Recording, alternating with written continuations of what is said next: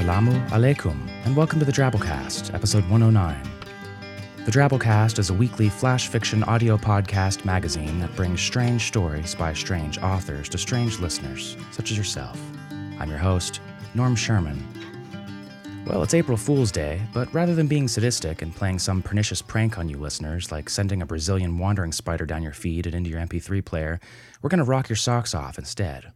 As you can probably tell, we have another sort of theme to this week's show, the ancient Near East, and we think you're going to enjoy it. We're going to start off with a great story by David D. Levine and finish up with a Bartle. Bartles are songs that I write for our bigger donors, exploring some sort of weird or fun song idea that they have.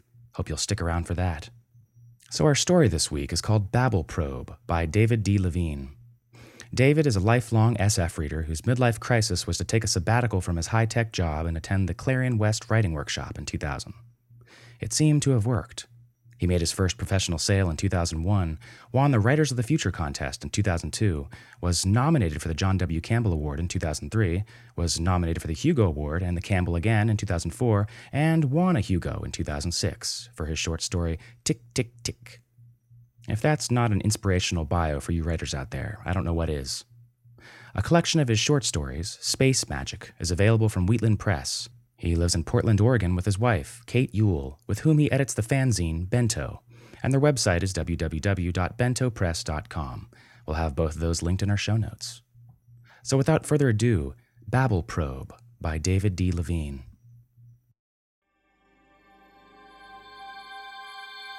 Transition complete. Boot sequence complete. Systems check complete. Locality acquisition complete. Operating system loaded. Defensive net armed. Tracking. Recording. I am alive. I am awake.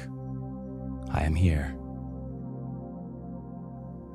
Core Services reassures me that all system services are operating normally, while Defense and Acquisition solidify my perimeter and begin constructing I/O devices. Sustaining has already doubled my memory from the paltry petabytes that I had to work with on arrival, and the pace of construction is picking up rapidly. Location will have an initial report for me in 760 microseconds. Everything seems to be under control. While waiting for my senses to coalesce, I take the time to relax, work the kinks out of my muscles. Metaphorically speaking, of course. I have no muscles. I mass only a few micrograms. Transitioning anything more massive than that, 6,000 years into the past, would have raised the already hellacious energy costs of this mission to a level well beyond bankruptcy. The physics of time travel were well understood 50 years before I was designed, but only the latest advances in subquantum computing made it practical. Alas, humans will never travel in time. To transition a single human body by even a single second would cost more than the energy output of an entire star. I pity them, so massy, so slow, so bound to the physical world.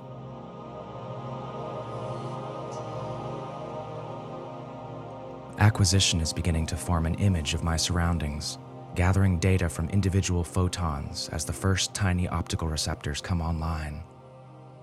Input-output is the bane of my existence. I/O devices, tied as they are to gross matter, must be built to nanoscale or even bigger.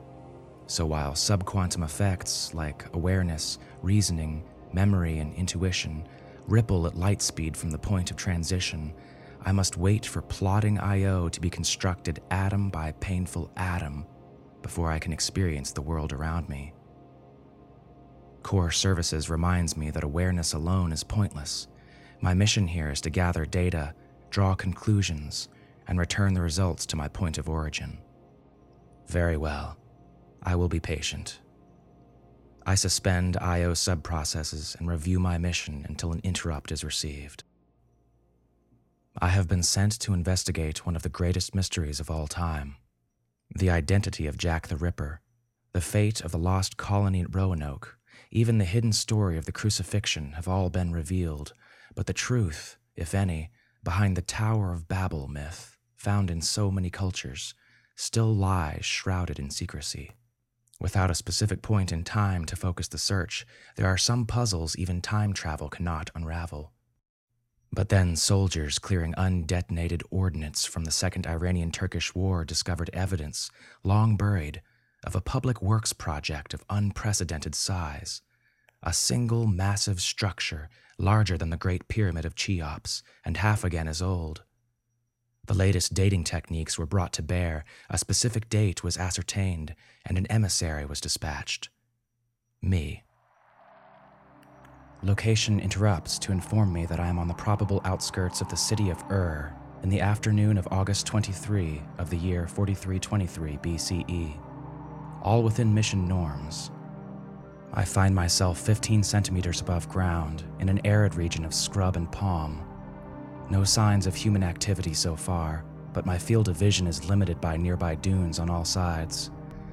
Wind-blown sand whispers against the trunks of palm trees, and the air is dry and sharp.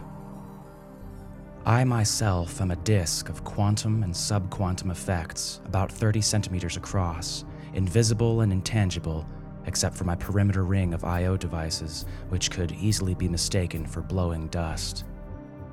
I confirm this by measuring my shadow and lips well below the threshold of human perception. I move up and out.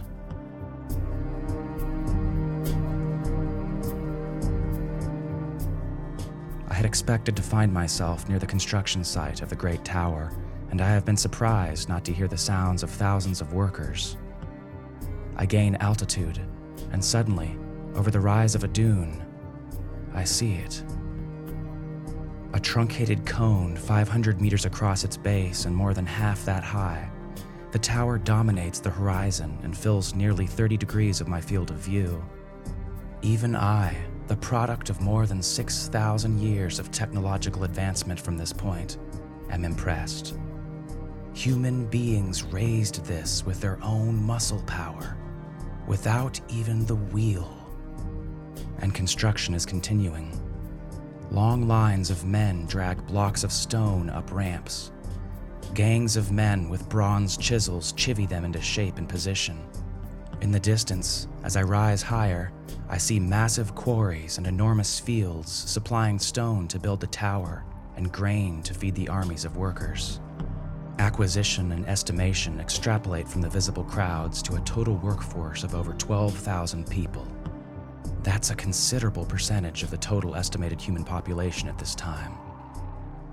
All toiling in complete silence. This is completely contrary to the best available theories and the evidence of hundreds of expeditions into the past, though I am the first to go back this far. How could an effort this massive be coordinated without some kind of oral communication? Could my hearing be defective? No.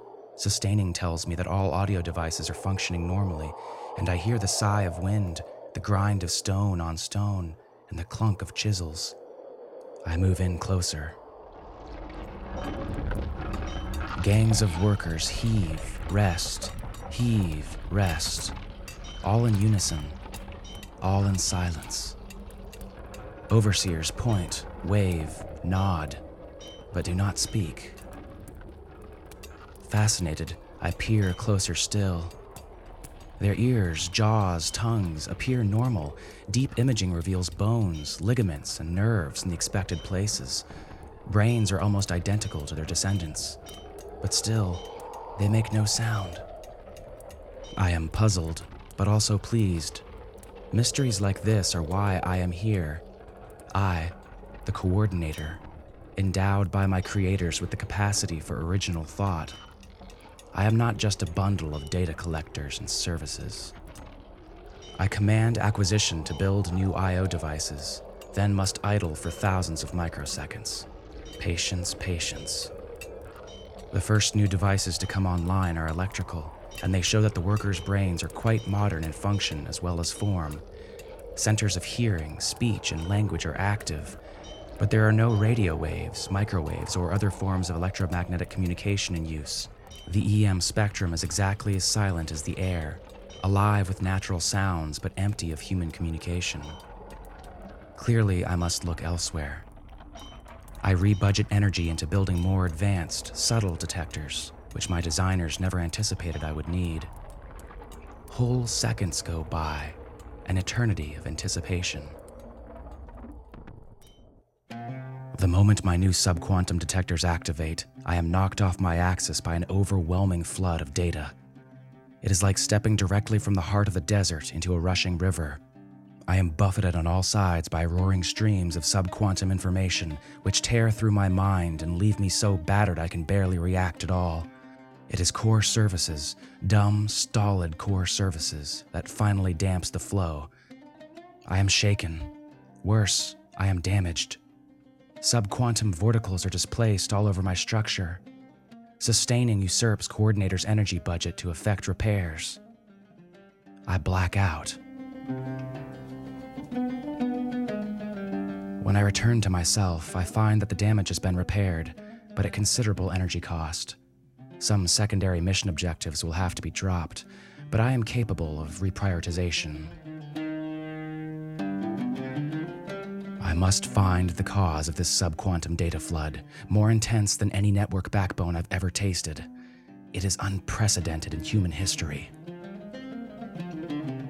I spend thousands of microseconds tuning and testing my subquantum detectors. Then, delicately, gingerly, I bring just a few up to the lowest level of sensitivity. Even so, the input is enough to send me reeling, but I brace myself against the flow of data, try to make some sense of it. Squinting into a rushing wind of information, I strain against its overwhelming power, and finally hear voices, human voices. Or rather, I detect variations in the subquantum data stream that have the rhythm and cadence of human voices. My creators have given me a broad and powerful array of language software and a sizable database of information on historical languages. These subquantum voices are similar to many of them: Sumerian, Hittite, Chaldean, but not the same as any of them. But working for many seconds and using Sumerian as a lever, I eventually crack the code. The conversations are exactly what I would have expected at a pre-technological construction site. Commands, directions, complaints, all rendered in a medium that should not exist for nearly 6,000 years. As near as I can tell, the effects originate within the workers' own brains, a capacity undreamed of after decades of work with subquantum technologies. My mission is to capture data and return. I have already captured far more data and far more significant than had ever been anticipated. I should detach now, return the Coordinator and its precious memory stores to my creators, but I am worried by what I have learned. I do not have the energy to transition my entire structure back to my point of origin. What might these amazingly advanced primitives learn from the pieces of me left behind? I can no longer assume, as my designers anticipated, that those pieces would slowly disintegrate into subquantum froth undetected. As I am pondering this problem, the rules change again. You. The voices come from nowhere and from everywhere. What are you? I cannot prevent myself from replying. Apart from the incomprehensible power behind it, the voice resembles the protocols of my programming cradle. I am designated Kron Explorer, 3009. Where have you come from? The voice hammers into me like 1,000 tons of nails. I tremble before it. From about 600 meters in that direction, and about 6,000 years in your future. How is it that you cannot be seen? I am not a being such as these. Are you God or demon, then? I am so far beyond my design parameters that I begin to fragment. Coordinator can only shiver violently, while Acquisition scans the subquantum and electromagnetic spectra for the source of the voice, and Defense builds and discards strategy after strategy, each one a paper boat against the roaring ocean. Core Services takes control of language centers and output devices. This unit is not programmed for the referenced functions. Please restate. I am the demon Urshubanipal. I I have slain all gods, absorbed all other demons. Now, these ones serve me alone.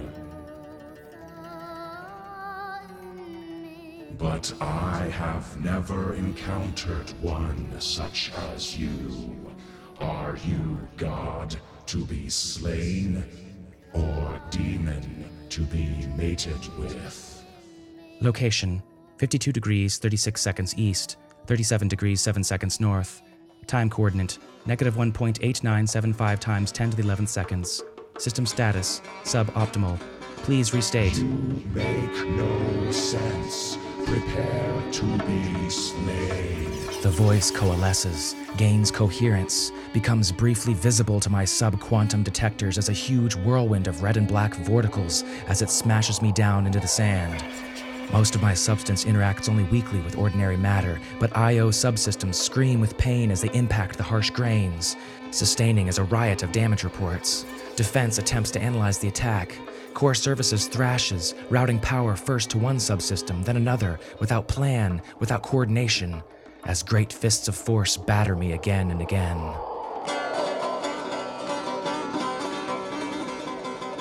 The whirlwind picks me up, tries to tear me in half, but this attack triggers something in Defense's strategy bank, and it deploys an antiviral defense in response. The voice roars, incoherent, and flings me away. I go half blind on one side as I smash into a tree, then drop, stunned, to the ground. In that brief respite from the pummeling I have received, Core Services reboots Coordinator, and I return to full awareness and shame of what has just occurred. I have lost control of myself. I have failed as Coordinator. I deserve to be slain. Red and black vorticles whirl in a gathering storm as the thing collects itself for another attack. All my subsystems cry for power, for guidance. You have hurt me. For this, your torment will be unending. The voice pounds at my hearing. Damaged IO units twinge at the onslaught. But I am still Coordinator, still in control of my own systems, if nothing else. I shut off audio and linguistic subsystems, and the voice cuts off in mid-pronouncement. At the same moment, the whirlwind slows. The change is subtle, but Defense notices it and raises a priority interrupt to call it to my attention. I have been a fool. Responding to interrupt, I feed a plan of attack to Defense and cut off all power to every non-essential subsystem, including Coordinator. Only Core Services and Defense remain. If my plan fails, I will never reboot. The thing that calls itself a demon continues to advance, but more slowly. The plan is simple. With most of me shut down, Defense no longer must operate in real time. It is free to run at my hardware's full clock speed. The demon, used to dealing with human beings, operates at their speed. It might not even be capable of more.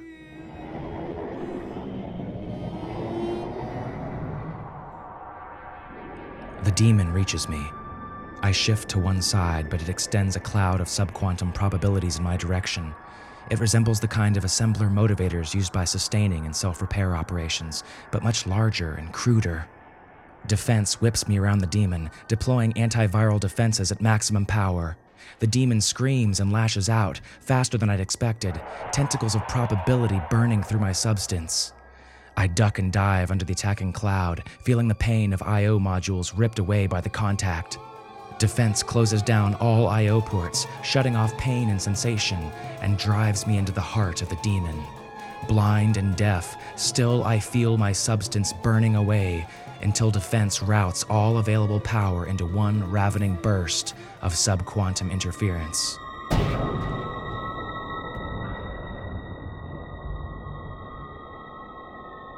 The demon's dying scream sears directly into my thoughts. Ignoring closed ports and damaged I/O devices, I howl along with it, an irrational howl of pain and anguish and hunger, feeling the demon die even as I starve myself of power to kill it. It takes a long time to die. When defense is certain that the demon is gone, it returns control to me. I am resting upside down in the sand, a battered hulk of less than half my original mass. I reactivate my remaining I/O devices, run a system check. The results of the system check come back first. The battle with the demon, brief though it was in real time, has exceeded my energy budget. There is barely enough energy left to transition coordinator back to point of origin. Input from the I/O devices follows. The people are standing stock still.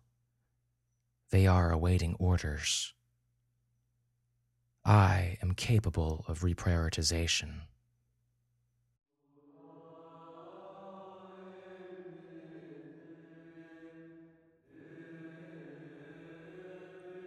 The energy that could have been used to send me back to the future has been sufficient to power me for daily operations for 900 years now, but it won't last much longer. I shut down location, tracking, recording, and much of my memory long ago, and defense is a shadow of its former self, just enough that it can be restored if necessary. But there have been no further threats. It seems Urshibanipal was the last of the gods and demons, just as it claimed. Only sustaining and simple faithful core services remain to me in my old age. The people have not enjoyed being taught to think for themselves. In some ways, they were happier being worked as slaves, tools of the demon for its own self-aggrandizement. But in every generation, there are a few who truly enjoy learning. One, Hefenamelet, I have taught to use clay counters to represent his flocks of sheep. I know from history that his descendants will press those counters into clay, making marks that are the beginnings of counting and writing.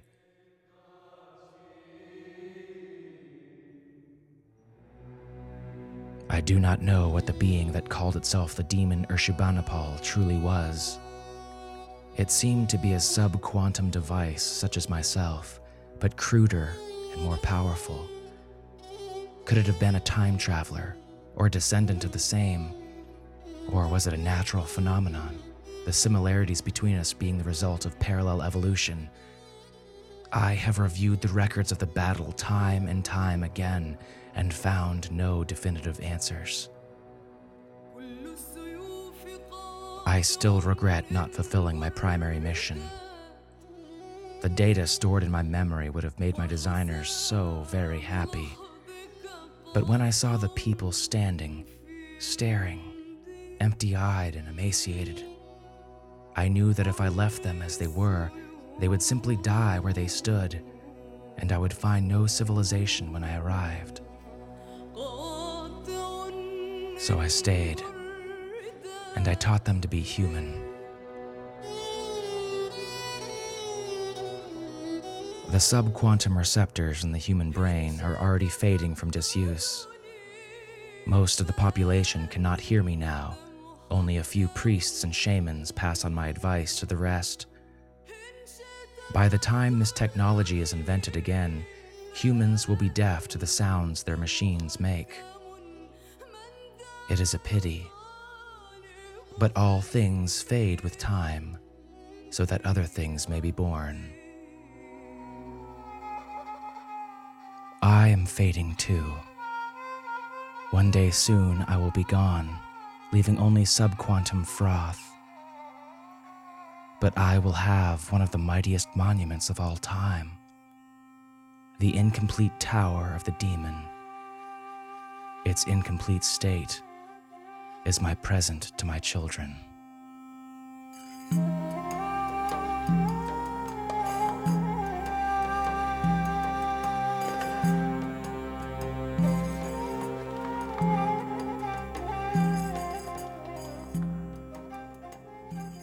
Well, that was our story. Hope you enjoyed. A happy ending. I'm glad mankind didn't get traded one demon for another. I like how this story asks the question, what exactly is a demon? Coordinator himself, with all his brains, doesn't seem to know, and Urshabanipal can't seem to point one out in a crowd either. This story is Jesus Christ saying, "You shall know them by their fruits," and Gandhi saying, "We must be the change we want to see in the world." But it's better because it is a cool time-traveling robot fighting an ancient evil spirit. You know, we should market little dorky bracelets that say, "What would Kron Explorer 2009 do?" So we haven't had a Bartle in a while, because, well, we haven't had any big donations in a while. No, really, it's okay. It's fine, just hold on a second, let me change the music. That's more like it. So where was I? Oh yeah. No, really, it's okay. It's fine, just... You can put away your checkbook. I mean, we'll find a way to keep going on. Somehow. So this Bartle is called the Babylon Battle of the Bands, and it's written for the good folks over at Eisenbraun's Books. Eisenbraun specializes in publishing books on archaeology, biblical studies, and the ancient Near East, and they wanted to use the song as part of their company's April Fool's special spring sale, which features all sorts of bogus books and items for fake sale. Drabblecast fan Andy Kerr is an employee of Eisenbraun's and was the mastermind behind the scheme, asking for a song having to do with the ancient Near East and rock and roll. His company has a fake band called Newsy and the Hurrians, and he let me roll with the idea and see what came up. What came up is the Babylon Battle of the Bands, a song which fellow history buffs out there should enjoy. You can find the lyrics in the Bartle portion of our discussion forums, which you should join, over at drabblecast.org. This Bartle is available as a separate MP3 in the Drabblecast MP3 warehouse, a link to which you can find on our main page, and it's Creative Commons, so you can upload, download, rip, burn, share, distribute, all you like. Just don't sell it and don't change it without being nice and asking first. Same goes for our show. Share the weird. If you like the song, you may also like my CD, which has 10 tracks exploring the serious side of topics like whale cheese, Chupacabra cover-ups, and Jesus cloning. You can find a link in our show notes, or you can go to my ridiculously crappy website, normsherman.com. I'm trying to bring schlocky back in style. Well, that's all for this week. Our staff is made up of co-editors Kendall Marchman, Luke Coddington, and yours truly, Norm Sherman, asking you, are you a god to be slain, or a demon to be mated with?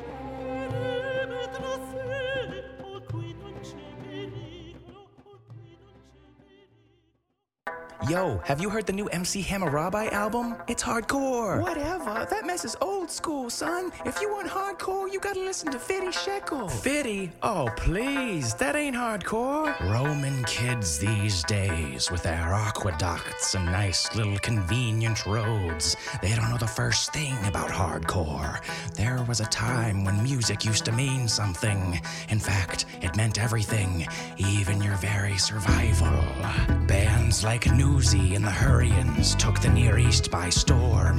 Yes, sir, back in the day, this crescent was fertile with blood, babes, and battle because of a little thing called rock and roll.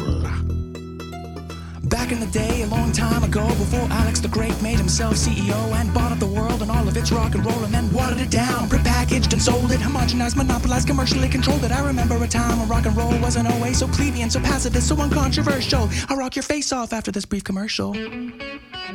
It started in a garden when God made man and told him that his job was to cultivate the land. But one day while Adam was taking a snooze, God plucked out his rib and created the blues. She broke Adam's heart right after he awoke and inspired his music to mix gospel, jazz, and folk. The next day Yahweh was up before dawn yelling, turn down that music and get off my lawn. Fight the power, stick it to the man. Get all the ladies, get all the land. Tune up your oud and crank up your amps. It's the Babylon Battle of the Bands. All the slaves in your city-state get up and dance. Shake those shackles, clap those hands. You wanna see your civilization advance? Then grab that tablet and enter your clan in Hegemon Sargon's Babylon Battle of the Bands.